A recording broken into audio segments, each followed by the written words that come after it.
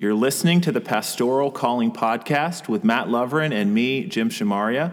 Our goal is to start a conversation about life and leadership in the local church.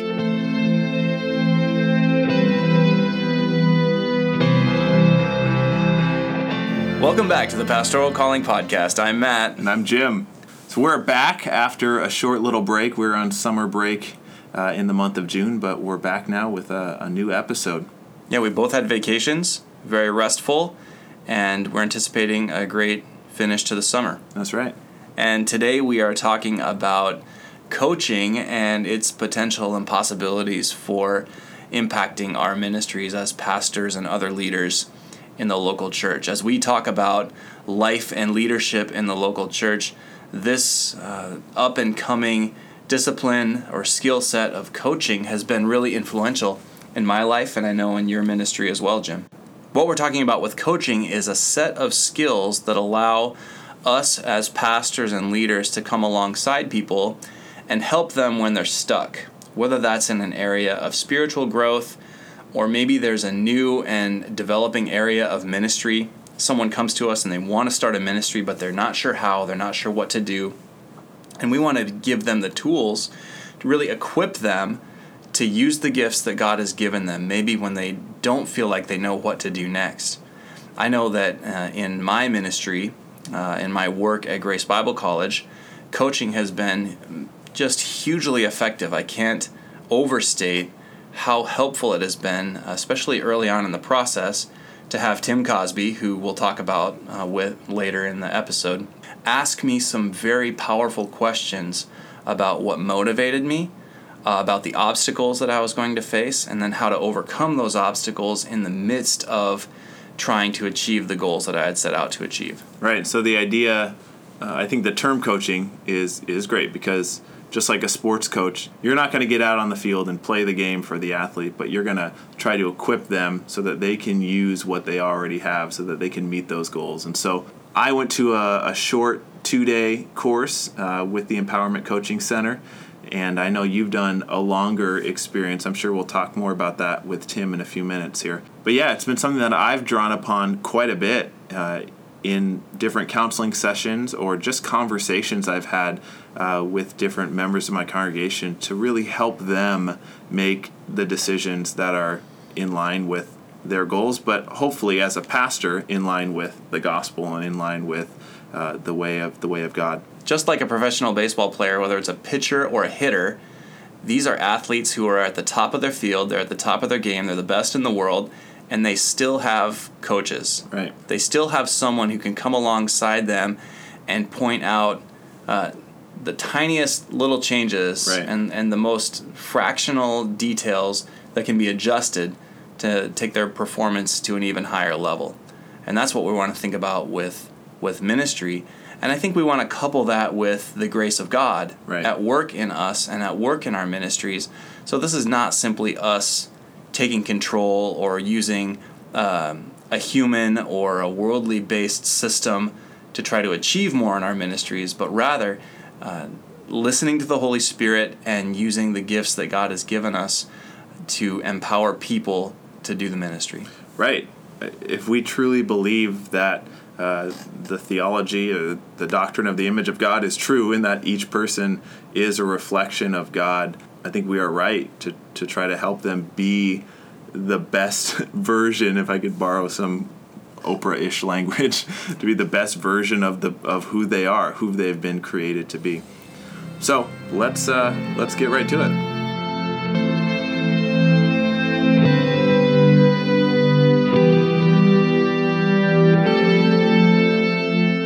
All right, well, welcome back to the Pastoral Calling. We are here with Tim Cosby of the Empowerment Coaching Center. We're excited to talk a little bit about what you do, Tim, and how that can impact some of our listeners and us who are in small church ministry. Great.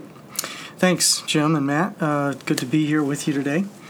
I'm part of the Empowerment Coaching Network that started in 2010.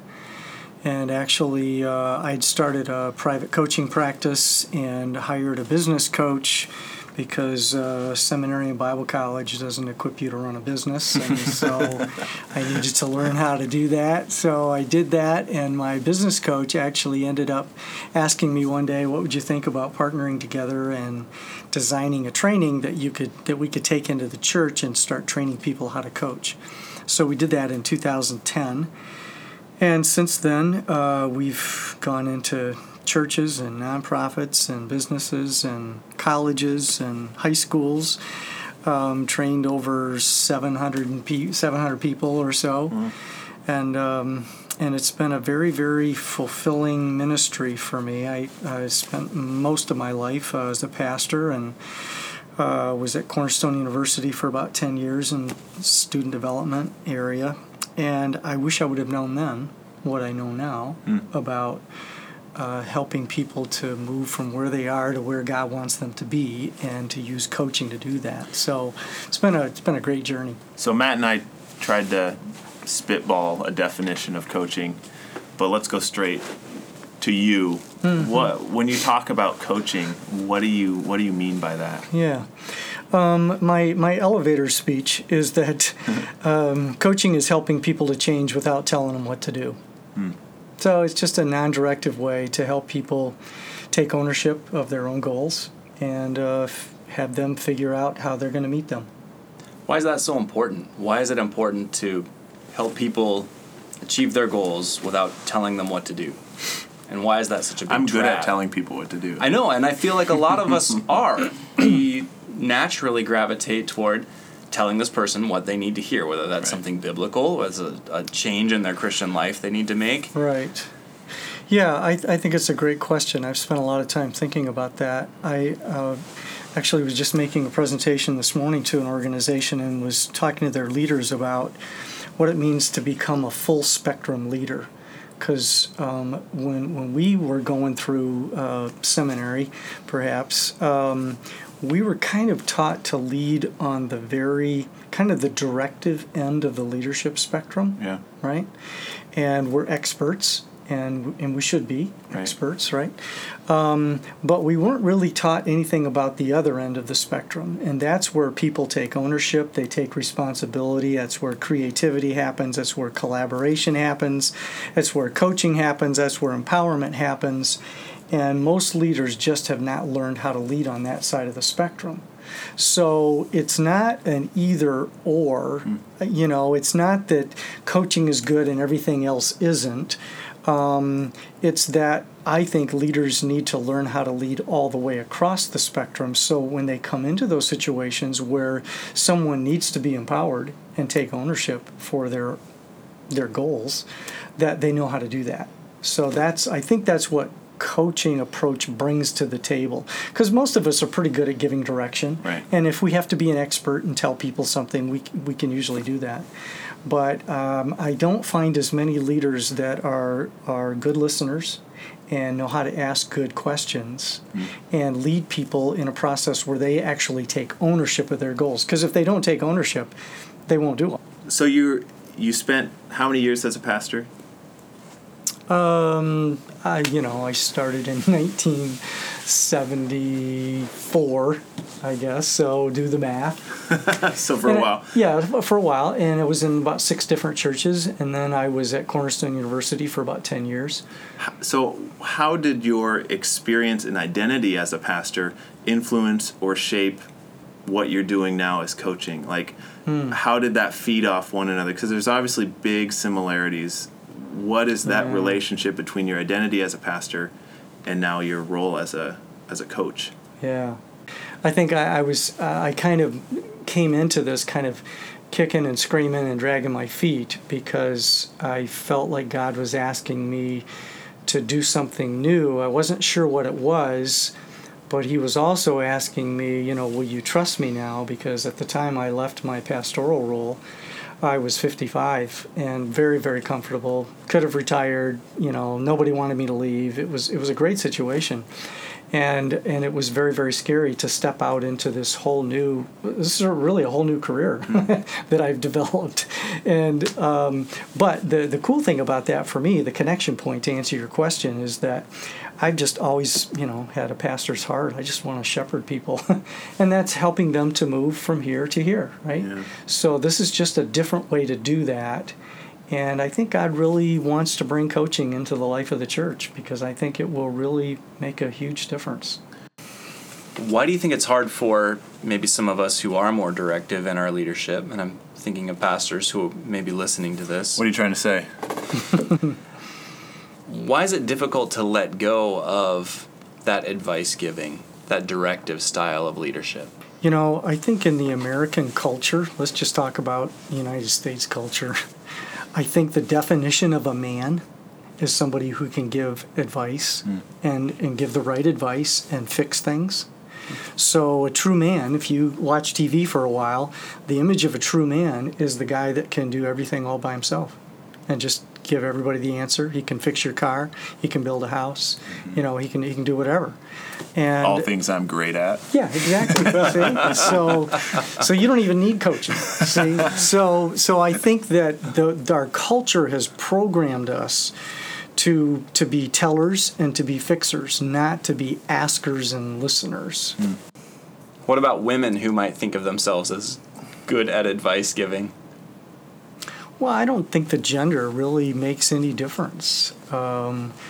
Actually, I think women are a little bit more attuned to a coaching approach because they tend to be better listeners. But there's women out there that, are just as good at giving advice as men are. So I really don't think it's a gender thing. Well, maybe there's some people out there who are still kind of struggling to understand, like, what actually is coaching. What does it actually look like? If you and I are in a coaching relationship and I come to you, what does this look like? Okay. Maybe it would be good to differentiate it from some of the models that we're really familiar with, like mentoring, counseling, advising, training, teaching. All of those things are the way most of us have learned to help people make decisions. So mentoring is kind of a top-down, expert-based model where you're kind of pouring into the other person.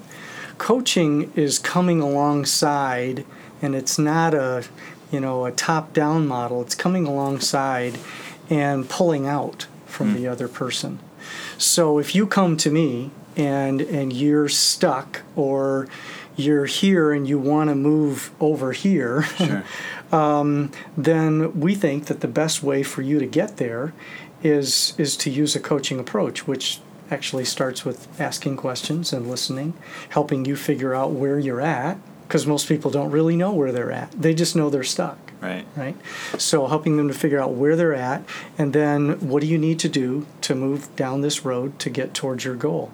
And as you do that, and as a person answers questions, open-ended questions, they begin to discover some things. And so coaching is built on this principle that people will understand, value, and apply what you help them to discover, not what you tell them. So it's all based on a very sound educational model of discovery-based learning, really. And I think that's the best way that people learn, and it's the best way to really help people when they're stuck. Right. The idea that I'm going to really take ownership of something that I discover more than I am when you just tell me what I need to know. Yeah, and I think all of us, listening to this today would agree with that. Yeah. I don't think any of us really appreciate it when someone comes to us, especially unsolicited, and says, Jim, I think this is the way you should do that. Because inside you're thinking, well, you don't really understand me and you don't really understand the situation. Yeah. So I think it's much better to say, well, Jim, tell me about the situation that you're in right now. Right? Yeah. And that way, I think I could help you discover the best way to solve this issue. Yeah. I guess the term empowering really is a good one, because it gives people permission to really just own wherever they are and whatever they're doing. And, like, this is a unique situation to me, And so there's going to be a unique answer that I'm going to need to work to get to. Yeah, that's really good. I like the way you said that, because we say that coaching is a unique conversation. And it really is, because most conversations are about telling and giving advice. Right. This is Pulling from the stock answer set of this is the answer to this problem. Yeah, it's like I experienced something like that before, and here's what I did. Therefore, you should do what I did. Yeah. And I think most of us know that doesn't usually work. Yeah. What about someone who comes to you and says, coaching, that's not biblical. I don't read anything about coaching in the scriptures. Right. I do see this model of discipling. I do see a model of mentoring, maybe for a Paul and a Timothy or something like that. What would you say to someone who says, I have some concerns or some doubts about whether this coaching idea really fits in a biblical model? Yeah. Well, I think that's a really good question, and I think they should just read my book. Which is available on... Yeah, I think that's a great question. I've spent a lot of time thinking about that. And, if you start thinking through from Genesis all the way to Revelation, and you think about the way God dealt with Israel and the prophets, he asked a ton of questions, right? So even starting in Genesis, you're finding questions. And so he says to Adam, where are you, right? Which is a very profound question, I'm sure, for Adam, what have you been doing, and how's this going for you now, that you decided to disobey me? If you keep going through the prophets, you find this kind of questioning approach to helping people discover. And so the prophets use that same approach, they ask questions. You get to the ministry of Jesus, and if you go through the 4 Gospels, there are at least 100 different questions that Jesus asks. Yeah. Right? So very rabbinical. Very rabbinical, and I think, and rightly so, because I think that's the way people learn. But of course, Jesus asked some really, really profound questions that were, I think, pretty difficult to answer. One of my favorite questions is when he asked the blind man, what do you want me to do for you? Which just sounds kind of like a no-brainer. It's like, well, of course I want to see. But I really appreciate the way Jesus just kind of put the ball in the other person's court, or to the disciples. Who do you say I am? Yeah, that's one of my favorites too. Making Peter and making the disciples really wrestle with, what are we doing here? Why are we following this guy? Exactly. And I think this might have just driven the disciples crazy sometimes, because he was always asking them questions. Why are you so afraid? And where are we going to get food for all these people? And they were probably thinking, well, that's your job, right? Not mine. So do I think that coaching is in the Bible? Well, probably not the way that we're defining it, perhaps. But I do think that the discovery process of asking another person and listening to the other person and honoring them in that way, I think Jesus modeled that really well.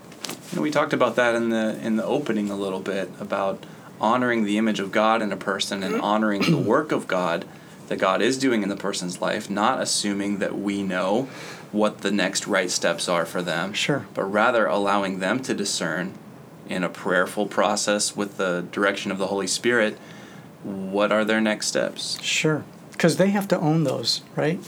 So you talked about discipleship. A friend of mine said, I think that coaching is God's new wineskin for discipleship. And I said, well, that's a really interesting way to use that term.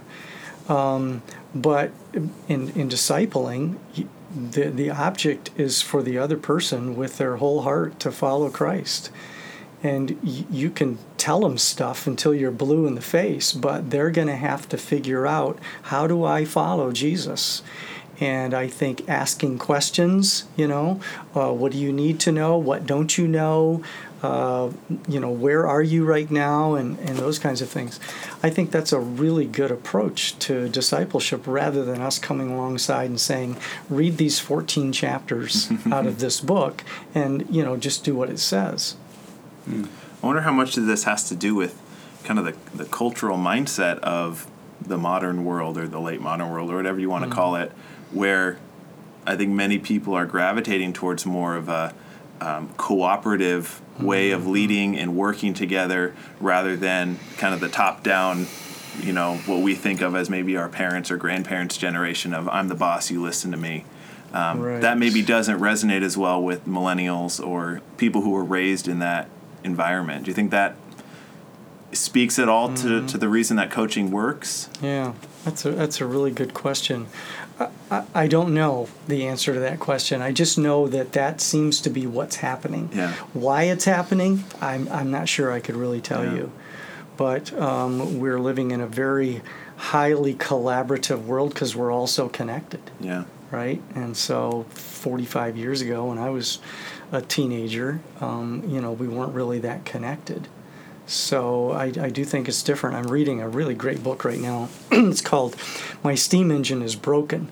And it's kind of written from a corporate viewpoint of this old model of top-down command and control manufacturing model. And now we're in the information age or knowledge age, or even beyond perhaps, and how we're still trying to use this steam engine to power this highly collaborative culture that we live in, perhaps because it's all that they know. What are some of your favorite coaching questions to ask? What are your go-to questions? Or if you could recommend a couple of questions to our listeners to say, just try this in your next conversation with somebody. Well, here's a very powerful question. If you start out a conversation with, what would you like to talk about today? I just think that's such a simple question, but most conversations don't start out that way. Somebody sets the agenda for that conversation. So I love that question. I use a question at the end of a lot of my coaching conversations, my formal coaching conversations, and say, what do you know now that you didn't know an hour ago that's going to help you move forward? And I found that to be a very, very powerful question mainly because I don't think people even think that way in a normal conversation. They're like, you just have a conversation, then you go have a cup of coffee someplace. But to say, so what have you discovered now in the last 30 to 45 minutes that you think is really going to be important? And it usually makes them stop and think, like, I think this. Kind of like why it's so important at the end of a sermon, if you're kind of going for an application, to really bring that down at the end. Okay, this is why I've just told you all these things for the last 30 minutes. Now go and do likewise. Right. I think so. And so I think in that sense, coaching would be a wonderful kind of a tool or an approach for pastors to use because having been a pastor, we were kind of taught to just kind of tell people the truth. Here's the truth and 3 points in a poem or whatever it is. But then to learn how to ask good questions. So to help them apply. So what are you going to do with this now? So you're talking about now coaching in the sermon. I'm talking about coaching in the sermon. Interesting. In fact, one of the professors from this very college went through our training, and his first response to me at the end of the 2-day training was, he said, this is going to make a big difference in the way I teach in the classroom. And I said, tell me about that. And he said, well, I realized that I've done a lot of telling and I give a lot of information out, but I don't usually ask a lot of open-ended questions. And so I'm wondering if my students are actually discovering things or if they're just listening to me and writing things down. And I said, well, that's a really interesting insight, and I think it's going to make a big difference. So I think it could in a sermon too. Yeah. Right? So when I went through my coaching two-day event, there were some dissenters in the room who were very firm on the idea of there are some things that are true, and I need to be the person that gives this absolute truth. Like, this is the answer to this problem. There is no other option. This is what I'm going to give them. What do you say to that? I mean, as pastors, there is a sense of we are called to teach the Word of God, something that we claim to be an absolute truth. Like, this is the answer. There's not a lot of budge room on questions like adultery or something like that in Scripture. How does the coaching, open-ended, collaborative model work hand in hand with the pastoral authority? Or do they not work? Or do we need to be rethinking some of those things? Yeah, I like that. I like just the way you put that. I think, first of all, you'd have to differentiate between coaching and preaching because they're not the same, right? Do we need to preach? You bet, right? Is there a place for coaching? I think so. They're not the same. Right. So when we talked earlier about that full spectrum leadership, there are times when you need to lead on the very directive side of the spectrum. You just do, because the occasion calls for that. And people need to know the truth. So here's the truth, but then how are you going to help them apply that? So it's not that you have to withhold telling the truth. That's not what we're saying. We're just saying that there are times when people need to take ownership of this truth and apply it to their lives. So how are you going to help them do that? That's where I think the coaching in hand with the preaching or teaching or counseling or whatever it is, I think it's even more powerful when you couple those two together. Does that make sense? Yeah, that's great. I think that's a really good way to talk about that. And I'm envisioning some of the counseling sessions I have with people in my congregation, and we're working through issues, and there's a very clear biblical solution to this problem. And that's not what the discussion is going to be about. The discussion is going to be, how do I get there? Because it's not like you're going to wake up one morning and all of a sudden you're the person that you need to be. But it's helping them to get to that point. Yeah, and we always teach that coaching is for the willing. Yeah. And so in a coaching conversation, someone comes to you because they're feeling stuck in this area, or they're trying to solve this problem, and they'd like to have some help. They don't want you to tell them what to do. Right. They want you to help them kind of figure it out. So that's a different kind of situation than even a counseling situation where maybe it's a disciplinary kind of situation that pastors get into, and that's a different kind of situation. So I just say, let's not make coaching to be the only thing, because we're not saying just coach. That's not what we're saying. It's like, what if you added coaching to all these other ways that you help people to change? And I imagine that there are a lot of opportunities in which coaching would be super effective that we're just not applying it because we're not thinking about it. In my experience, it's been often the everyday struggles of people that will benefit most from the coaching approach. It's not that there's some big sin in their life or some big critical life issue. It's, how do I deal with my teenager? And there are specific scriptures that deal with how we talk to each other in a general sense as believers, but there's not specific verses on how to deal with your, punk teenager. But to give an example of being able to move in and out of those coaching conversations, my wife and I do some premarital counseling with couples, and we've worked with couples who have struggled to speak kindly to each other. And we say to them, if you're going to be married, you need to learn to speak kindly to each other. This is part of the communication process that you learn and do as part of premarital counseling. Here's the principles, here's the scriptures, and we're doing a lot of teaching.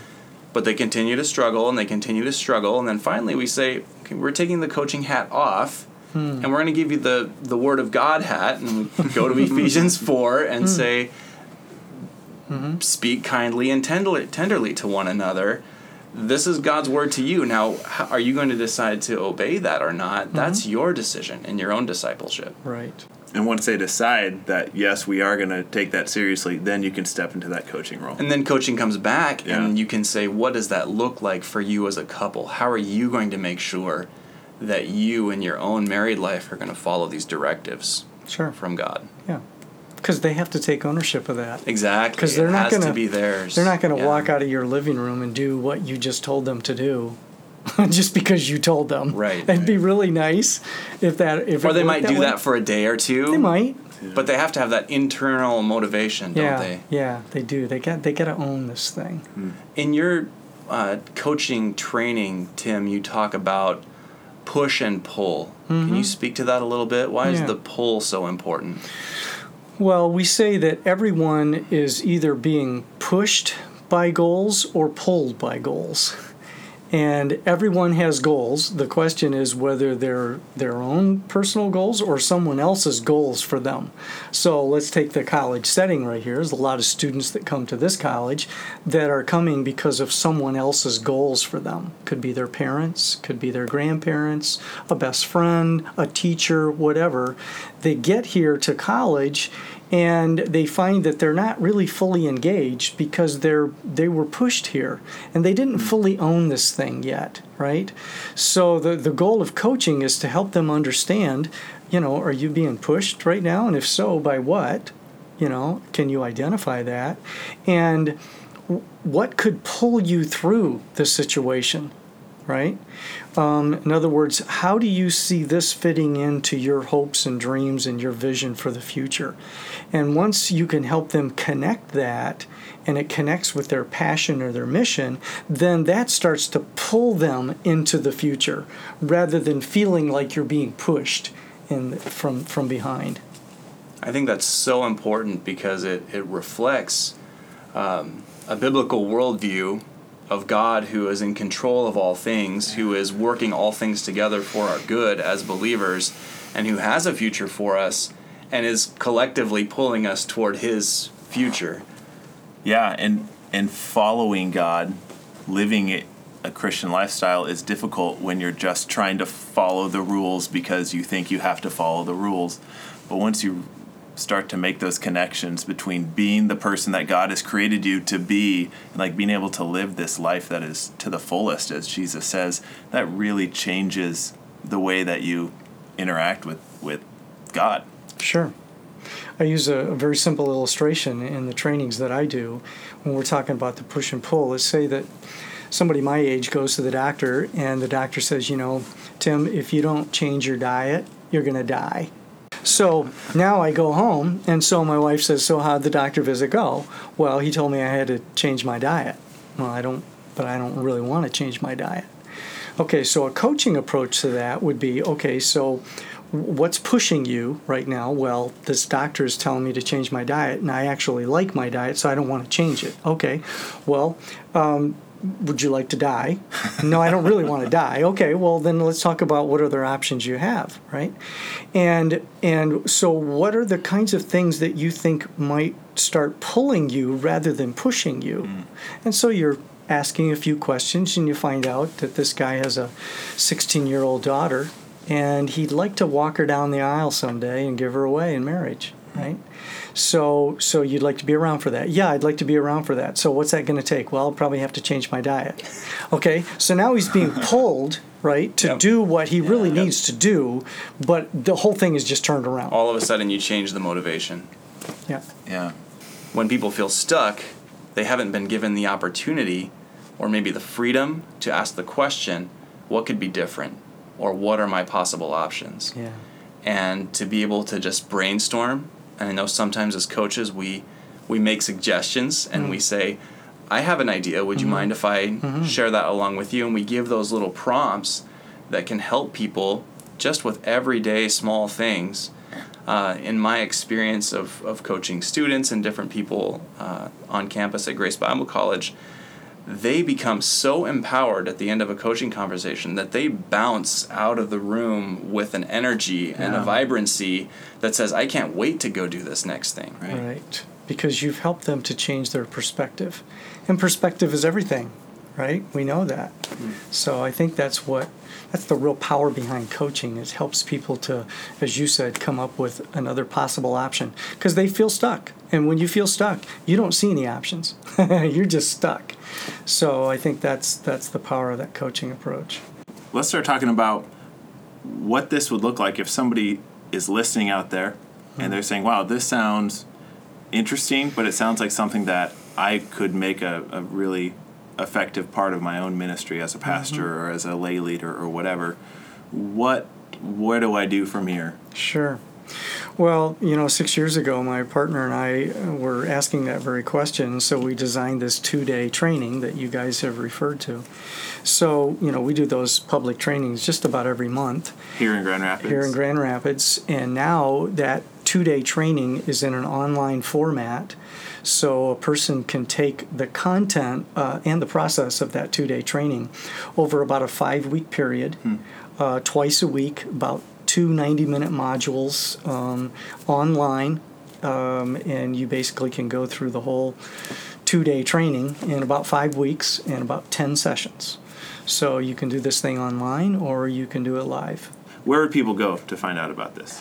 Yeah, they can just go to empowermentcoachingnetwork.com and find out just about all the information they'd want to find. Would people have access to your book there as well? There is a link. Our book is available on Amazon, but there is a link on our website that will take you to our book, Coaching Based Ministry. My board chairman is a big fan of Coaching Based Ministry, and he constantly, as we're working through issues together as a board, is not only coaching us, and we know when he's coaching us, but he's also encouraging me to think about some of the conversations I have in terms of coaching. And I can just speak from my, just from going through the 2-day, I know Matt's been a little bit deeper into the training, but just from the 2-day seminar, how much it's impacted my ministry in just small little ways. It's not something I'm thinking about all the time, but I now have a new approach to how I engage with stuff. So anybody out there listening, comes recommended from me and from Matt, I'm sure, as well. I'll add my recommendation to it. No, it's very powerful, and I can confidently say that I would not be where I am today, nor would Grace Bible College be where we are in terms of offering our first master's degree if it weren't for the influence of the Empowerment Coaching Network. So we're very thankful for your ministry, Tim. Yeah, thanks. I appreciate it. So one of the things that we like to end our podcast with is talking about challenges and joys of ministry. And so you're not doing full-time pastoral ministry right now, but I think you still understand your vocation as ministry. And so how does that question sit with you? What is the biggest challenge of what you do, and what's the biggest joy? Well, I'll start with the challenge. Everybody does that. Do they? Okay. They can think of those a lot quicker. Well, yeah, I can think of the joy too, but I want to end with the joy. Yes, so maybe that's it. I think the challenge for me, because I own the business and I'm running the business, is that we're trying to take coaching into the church. And it's a very challenging thing to do, because there's a lot of obstacles to get this into the church and to get pastors trained, to get boards trained, which I think would be great for every board. So that's just always a big challenge for me, because I want to see that happen so bad. I think some of my greatest joys, and I got one today, so this is very, very fresh. In fact, just about 2 hours ago, I got an email from one of our coaches that we trained with the DeVos Foundation here last year. And she ended up coaching a group of pastors, inner city pastors, that were in this program. And instead of using mentors, they decided to use coaches. So we trained their coaches for them. Inner city African American and Hispanic women to coach. So I just got an email today, and it was forwarded by one of the pastors that this lady had coached. And he was talking about what a tremendous impact this made on his life and his ministry. And it gave him a whole new perspective. It just kind of gave him a fresh look at what he was doing and gave him some options. And he was just kind of gushing all over the place of, how great this experience was. So she sent it to me, and she said, hey, this is really cool. I want you to be encouraged when you read this, because, this is the kind of stuff that's happening now because you've trained us to coach. Tim, what about some recommendations of resources that you might have for pastors or other leaders in the church who want to take a next step, or might want to just learn a little bit more about coaching? What direction would you send them? Yeah, well, they certainly can go to our website, the empowermentcoachingnetwork.com. They can check out our book, Coaching Based Ministry. I'm part of a network of coach training school directors from around the United States, and these guys are good friends. One of them, his name is Tony Stoltzfus. And he's got Can you spell that? Stoltzfus. Wow. And he has a website called coach22.net, I believe it is. He's got just tremendous coaching resources on that website. Lots of books and articles and all sorts of helps.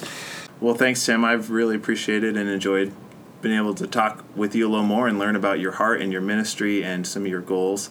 And I know that some of our listeners will really be encouraged by this as well. Good. Appreciate it. Thanks, Joe. Thanks very much, Tim. Thanks, Matt. You've been listening to the Pastoral Calling Podcast with Jim Shamaria and me, Matt Lovren. Join us every 2 weeks as we start a new conversation about life and leadership in the local church. If you like us, make sure you follow us on SoundCloud or on iTunes, and also tell all your friends so they can join the conversation.